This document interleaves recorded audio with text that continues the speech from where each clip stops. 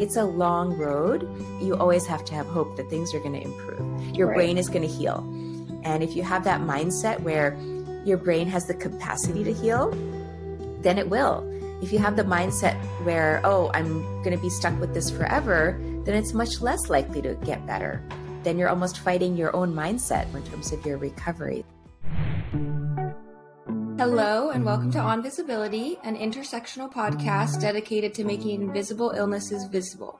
We're your hosts, Carmen Rose, Bernadette, and Shruti. Each week, we will dig deeper into migraine and its comorbidities to help you find your own path to healing. Thank you for being here with us. Our guest today is Dr. Rani Banik.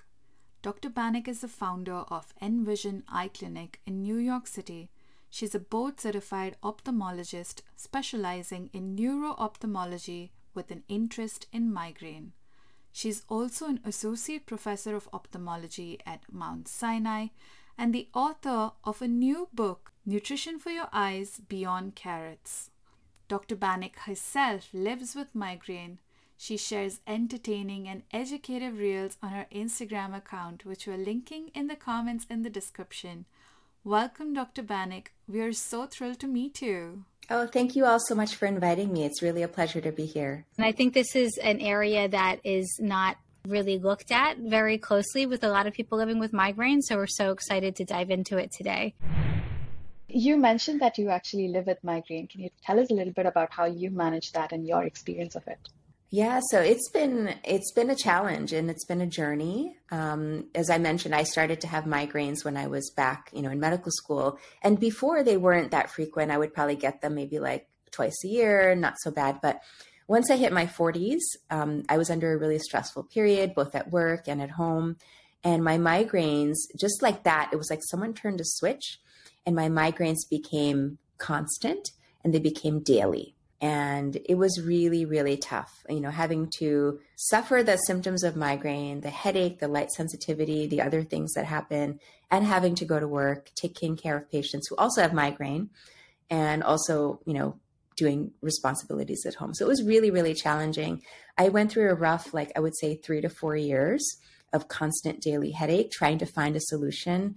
And I tried that time, basically all the medications that were out there available, and nothing was really helping.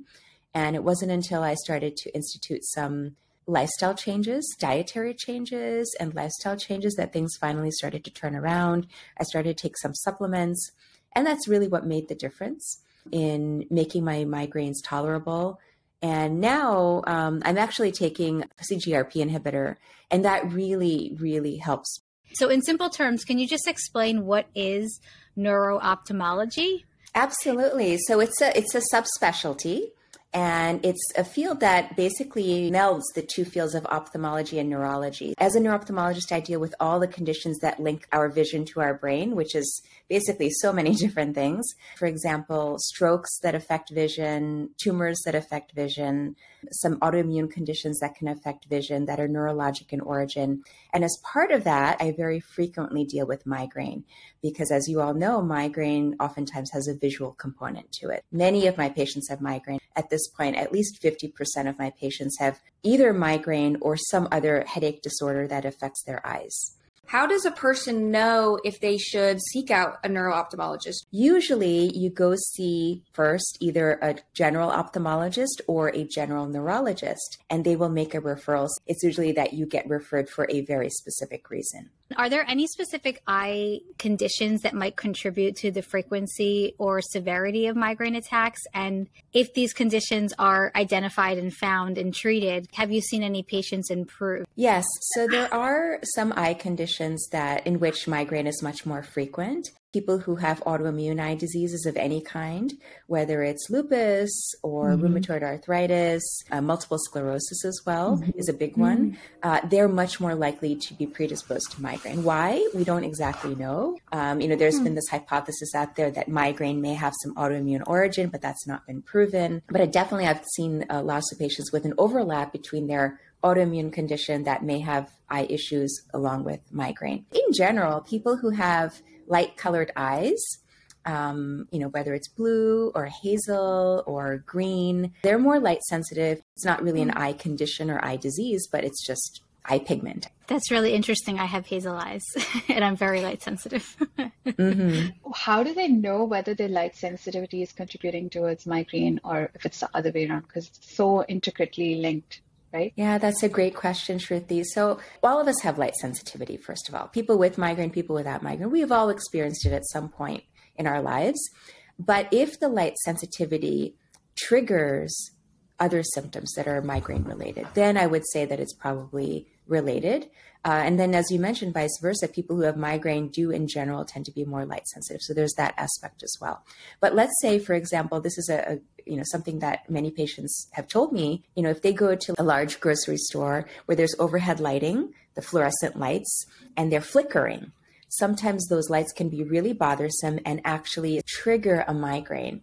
So in that situation, I would say that the light sensitivity is probably the trigger rather than the result or sequela of a migraine. That almost always happens to me, having light overhead. So I usually turn off all the ceiling lights and then put on something like a floor lamp or something closer. Exactly. It definitely helps. The angle, I think, is important. And if many people actually work in an office where there are those overhead lights, it's very hard to change your environment in some cases. If you can't change your environment, wear some kind of a hat, like maybe like a baseball cap or something to directly shield your eyes. Yes, you can also wear glasses like migraine glasses, which are great, but the hat really makes a difference when you're in a setting with overhead lights. I literally always have a baseball cap with me at all times, and it helps so much. It's it should be part of the migraine toolkit. I was going to say, I have the sunglasses, but I need to add the hat to my toolkit. I share it on my account all the time. The hat, the glasses, and the earplugs are the three things. You do, yeah. You're always, you always are. Yeah. Now that I think about it, I'm like, and these are such simple things. Like if you just do these couple of simple things, you will feel better. You'll ward off attacks. So one of my friends thought it was just like a fashion statement that I was committed to, and I was like, no, absolutely not. But it can be one, right? She was just wanting to be supportive. You never know. Can you explain why we experience light sensitivity even between migraine attacks? We all know that if you have migraine, your brain doesn't work like somebody who doesn't have migraine. Yes, we're superheroes. We're unique. We're gifted in this sense. So we're super sensitive to all kinds of stimuli, especially light, but also sound and touch and things that normally wouldn't bother people bother us. And so even in between attacks, because the brain is more sensitive, its sensors are just on hyper alert all the time, even the lightest stimulus can bother us. So, for example, looking at a screen, many people aren't bothered by it, but for people who have migraine, they really have a lot of trouble working on a screen, especially for hours at a time. Even going out on a sunny day, as much as you may enjoy being outdoors, it may keep you indoors because your eyes just can't tolerate it. It's not just during the attack, it's even in between the attacks. Those pathways in the brain are just on hyper alert. Can you explain the link with eye fatigue and migraine? Because I've heard like the 20-20 rule where every 20 minutes you're supposed to look 20 feet away. Beyond that, now that we're looking at screens more and more each day, what can we do for eye strain? I'm really glad you brought that up. There's a couple of things people don't immediately think of when I think of being on a screen. So first of all of our devices, all of our screens emit blue light, all of them. Whether it's your phone, your tablet, your computer, your TV, any monitor emits blue light. Our brains, people who have chronic migraine, are more sensitive to certain wavelengths, and they fall in the blue light range. So whereas a normal person wouldn't be bothered by it, we are. So that's one thing. The second thing that very few people know is that our screens are constantly flickering. So how I was talking earlier about those fluorescent overhead lights going on and off, our screens are doing that all the time. And they do that, they're designed to do that to save energy and to save battery life. And so the screen is actually going on and off at a very fast frequency. Your eyes may not be able to perceive it, but your brain picks it up. And just imagine being in a room where someone's constantly turning the light on and off and on and off. That's not fun. But that's what's happening with your screen constantly. So it's that flickering that triggers migraine for many people and triggers the light sensitivity. So there is an app. This is an amazing software that was developed. And I would love to share this with everybody. And maybe we can put a link in the show notes because I think everyone who suffers with migraine should try out this app. It's called Iris. And basically, it's a software that you download to your computer, to your tablet, to your phone. You can't put it on a TV monitor, but you can put it on pretty much any other type of device.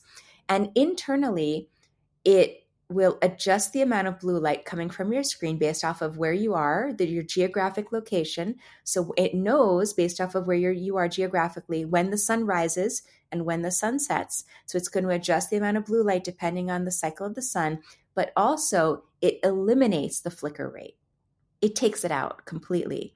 And as soon as you put it on, you will see the difference. Like, pun intended, you will see the difference that your eyes are just, oh my God, this is like so much better. This is so relaxing. Like it's a different feel when you put it on your screen. I wish everybody knew about this. I wish more people, more doctors understood this, but I've been trying to educate people, but I don't know how many people are listening about this, but it's the flicker rate that's the problem. It's not just the screen. Recently, I found out that certain phones, the more you turn down the brightness, the faster the flicker rate is. But we can't identify that with our eye, like just by looking at the screen. So we think we're doing something to help ourselves, but actually it's just flickering faster and faster. Yeah, so you would think that it seems like contradictory, right? Like, oh, I'm really sensitive to bright light, so I'm going to turn down the brightness. But when you do that, you increase the flicker rate.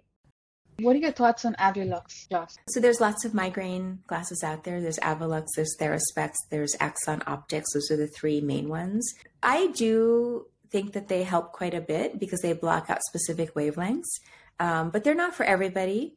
And I think you just have to find the tint that works best for you as well, because like there was a point where I was so light sensitive, I had trouble driving. So I would wear my FL41s at nighttime in the car, and that's not good. No. You do not want to do that. But I had to do it because I had to get home, and that was the only way I could tolerate the headlights. You just have to maybe have a couple of pairs, like 2 pairs, one for like indoor use or nighttime use and one for outdoor, like bright sunny day use. I tend to use my Theraspex when I'm like in a lot of pain, because then I feel like it's just like a pillow for my eyes. And then daily use, I use the Avilux.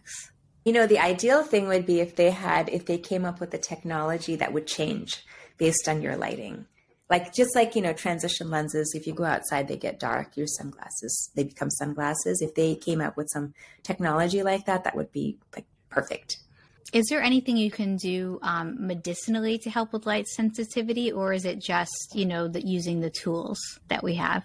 There are a couple of things. There has been some talk about the CGRP inhibitors perhaps improving light sensitivity when migraine. I don't know if it's been published yet, but I do know that that's been talked about. So that may be an option.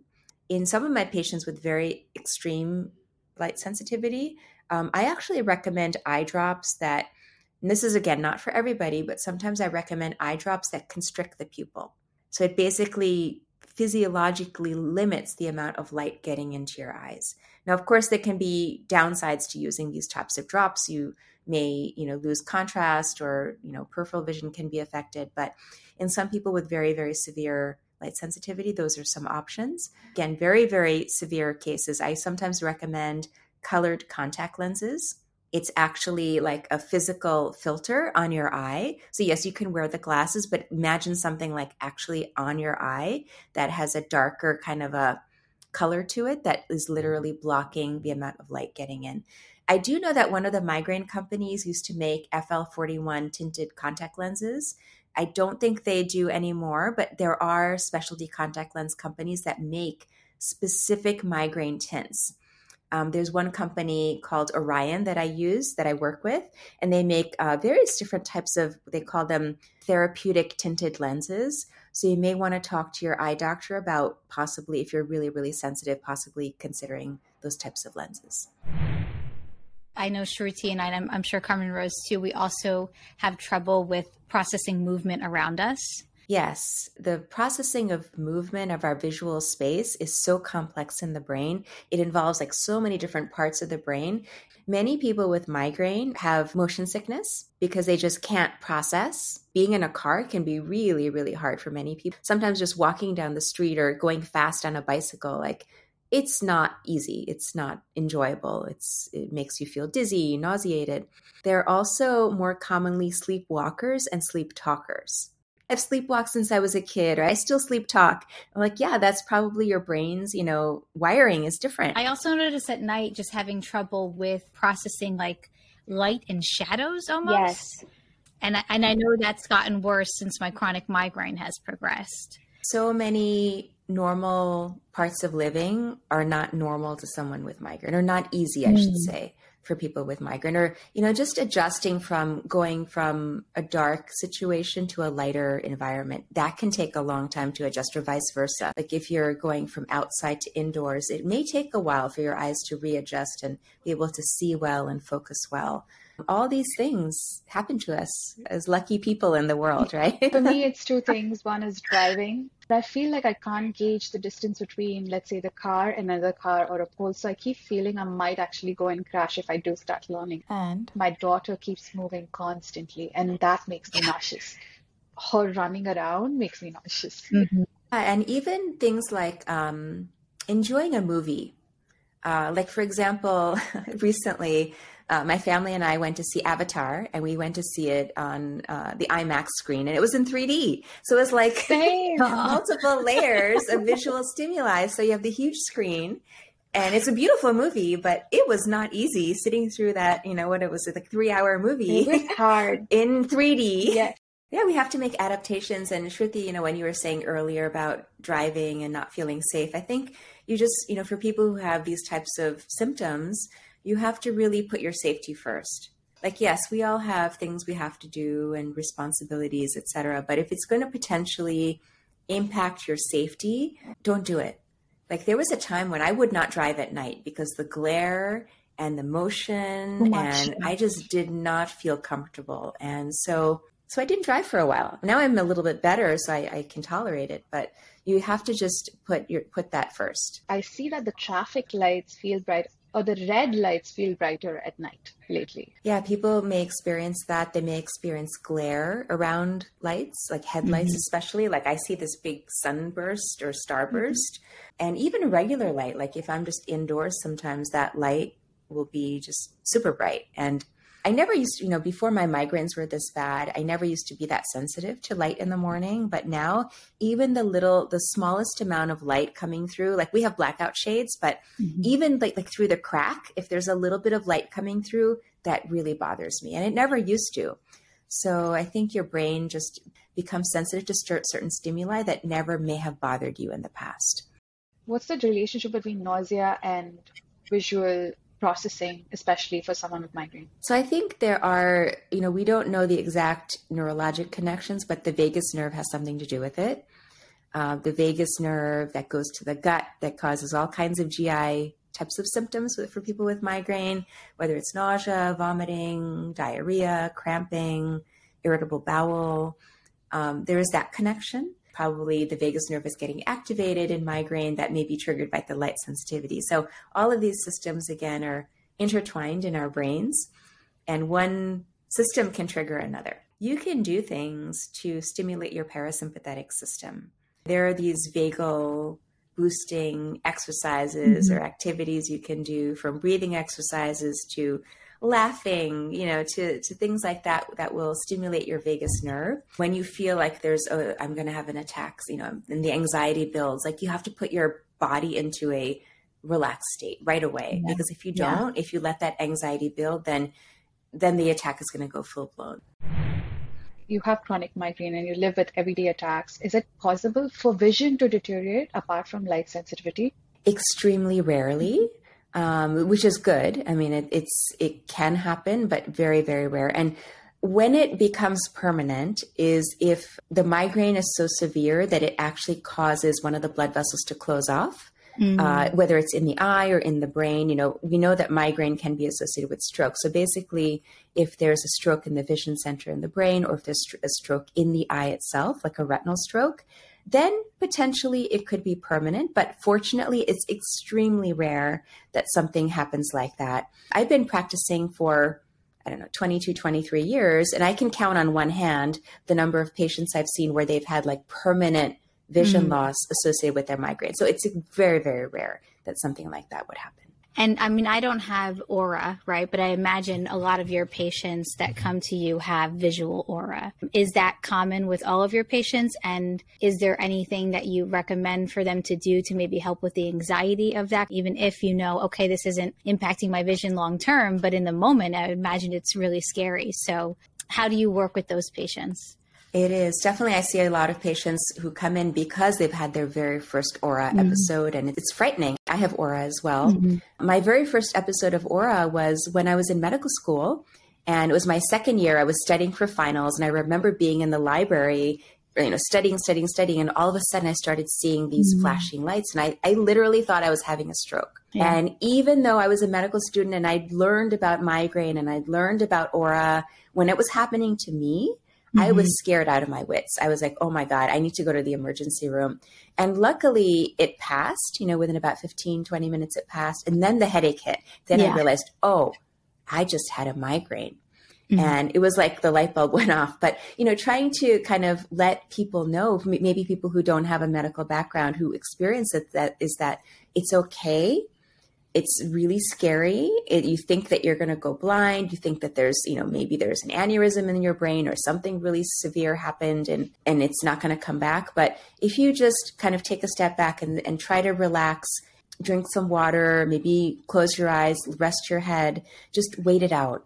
Wait it out and it will pass. And usually it passes within 15 to 30 minutes. Occasionally, it may last a little bit longer, maybe up to like 40, 45 minutes, but certainly not more than an hour. If it's more than an hour that you're having an aura, definitely seek medical help. Go to the emergency room. Make sure it's not something more severe. But in most cases, I know it's very anxiety provoking, as you mentioned, but just kind of take some deep breaths, wait it out. Of course, if you're doing something where it maybe put your safety at risk, like if you're driving, it can happen when you're driving. It's really scary. You just have to pull over and wait for it to pass. But in most cases, you just take a little break. I find aura so fascinating, specifically because everyone has different kinds of aura. Some people see flashing lights, some people see zigzag lines, some people have tunnel vision. For me, it's more like blood cells flowing through a vessel. That's the only image that I get in my head, but more like an X-ray of blood cells flowing into, and it keeps going. I can see little things. That is so interesting. So what you're actually seeing is healthy. You're actually seeing your own retinal blood vessels, almost like a negative. It's called entoptic phenomenon. It reflects healthy retina. Some people will actually, even without an aura, some people will see it. Like if you look at like a bright blue sky, sometimes you can see the outline of your vessels and you can see those little red blood cells, like those little dots. But it's like an X-ray, it's a negative. Wow, that is fascinating, Shruti. I've never heard that. I've definitely heard of, seeing blood vessels, but during an aura attack, I've never heard of that one. So, wow, Thank you for sharing. Thank you for letting me know. This is enlightening. I always thought that was normal. I thought that was just a part of me. And it's probably in the last year that I've noticed when it happens, and I noticed that it's actually aura, because I always thought I had migraine without aura. And this is... How long does it last when you experience that? More than about 40 minutes. I know we drove back from Niagara once, and that was an hour and a half, and it lasted the whole way. Yeah. Wow. I can see something now too. Do you also have visual snow syndrome? I don't know what that is. I don't know how it feels. So for me, often things that I experience are in the normal category, so I never really think about them until someone says, hey, you know what? This is actually this. And then I have this aha moment. But how does it feel? Most people with visual snow have migraine. Some people with migraine have visual snow. And what it is basically, it's like seeing static in your vision, where, how like the old television sets, the black and white, kind of like shimmering when it wasn't tuned into a particular station, there's like this gray and white shimmering. Imagine that like an overlay over your entire vision. That is what visual snow is. And again, many people think it's normal. Like, oh, I've always had this. I thought it was, since I was a kid, everybody has this, but not everybody has it. And it can be associated with seeing your own retinal vessels. It can be associated with seeing like flashing lights. So there's a lot of overlap between the visual symptoms of visual snow and the visual symptoms of migraine. Imagine like tiny, like millions of little and your complete vision is affected, not just like the center. So I think maybe what you're experiencing is some persistence of your migraine aura. that you're seeing, but I don't think it's quite visuals now. Good. I mean, I'm happy that I don't have it. Yeah. I'm curious, how much, if any, have you worked with concussion and eye health? Because I get my chronic migraine from post-concussion syndrome. So much of our brain is dedicated to our visual systems. And so it's not a surprise that people who have had concussion will have visual symptoms, including light sensitivity, including increased headache, whether it's a post-concussion headache or a migraine, which, there's a lot of overlap there. Sometimes people after concussion have trouble tracking or moving their eyes together. So for example, reading can become really, really challenging for those people. I don't know if this happened when you had your concussion, but the eyes just don't work well together. And so, or even making fast movements, like if you're driving in a car, it can be really disorienting or discombobulating just to have all that constant stimulus of motion and moving your eyes around. So it can be really challenging doing regular daily tasks, again, like reading, using a screen, driving, things like that. But the good news is with concussion, with therapy, many people do go to many types of therapy, whether it's physical therapy, occupational therapy, vision therapy. With therapy, things do turn the corner and they do start to get better. Many of my patients who have had concussion-related vision issues, usually, again, within 6 months to a year, they're a lot better. But sometimes it can take even longer than that. Sometimes it can take 2 or 3 years after a concussion for people to really kind of get back to close to the way they were before their concussion. It's a long road. You always have to have hope that things are going to improve. Your brain is going to heal. And if you have that mindset where your brain has the capacity to heal, then it will. If you have the mindset where, I'm going to be stuck with this forever, then it's much less likely to get better. Then you're almost fighting your own mindset in terms of your recovery. Can good eye health contribute towards migraine disease? Is there anything that you can do to maintain good eye health? It's the light sensitivity that we have to come back to. Mm-hmm. If you know that it's a bright sunny day and you're going to be outside, definitely take your glasses with you. Don't wait for it to happen. Be proactive about it. Like Bernadette was saying, just wear them all the time. And even if you wear them indoors, it's okay. One caveat with that is if you wear them indoors, I wouldn't get the super dark tint. I would get a lighter tint, because if you wear them constantly, a really dark tint, that almost dark adapts your eyes and then it may increase the light sensitivities. Be proactive in that way. And then of general eye health, general health, well-balanced diet, have a plant-rich diet to provide your eyes with the nutrients they need. And the same nutrients your eyes need to stay healthy, your brain also needs those same nutrients. So, and then hydration. Just like your eyes need hydration, your body needs hydration, and your brain also benefits from hydration. If you do all those things, you're not just benefiting your eyes, you're benefiting everything. You might as well have a holistic type of approach. Dr. Banik, do you offer teleconsults as well? I have a practice in New York City. I also do telemedicine. So you can give my office a call and we can schedule something. I also incorporate a lot of the nutrition and lifestyle aspects into my care for migraine, because I do think that that's really the foundation. So that a lot of my treatment protocols are based in nutrition, therapeutic diets, sometimes supplements, as well as lifestyle. And I do hope to have a course out soon on migraine. So an online course going through both aspects of things, like the medical aspect, medications, et cetera, answering all those questions, but also the lifestyle, nutrition, toxin exposure, because I know that's on a lot of people's minds. Like, could I have been exposed to a toxin? Could I have some infection that's kind of triggering my migraine? I do also do integrative and functional medicine. So my course will be a balance between the traditional medical approaches to migraine as well as the integrative, holistic, functional aspects of migraine. Wow, that's exciting. Can you tell us a little bit about your new book?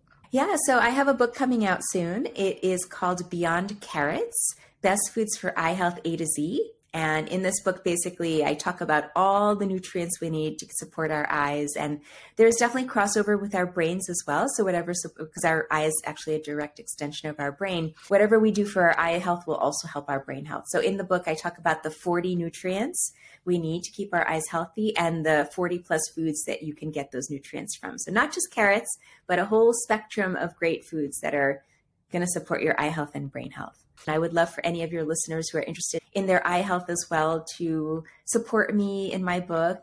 Many of us take our eyes for granted, and there are just so many things you can do from a nutritional standpoint to support your eyes. So I hope to get this message out there to the world. That wraps up this episode of On Visibility. You can find Dr. Banik on Instagram, and her book, Beyond Carrots, is now available on Amazon. We are linking everything in the comments in the show notes.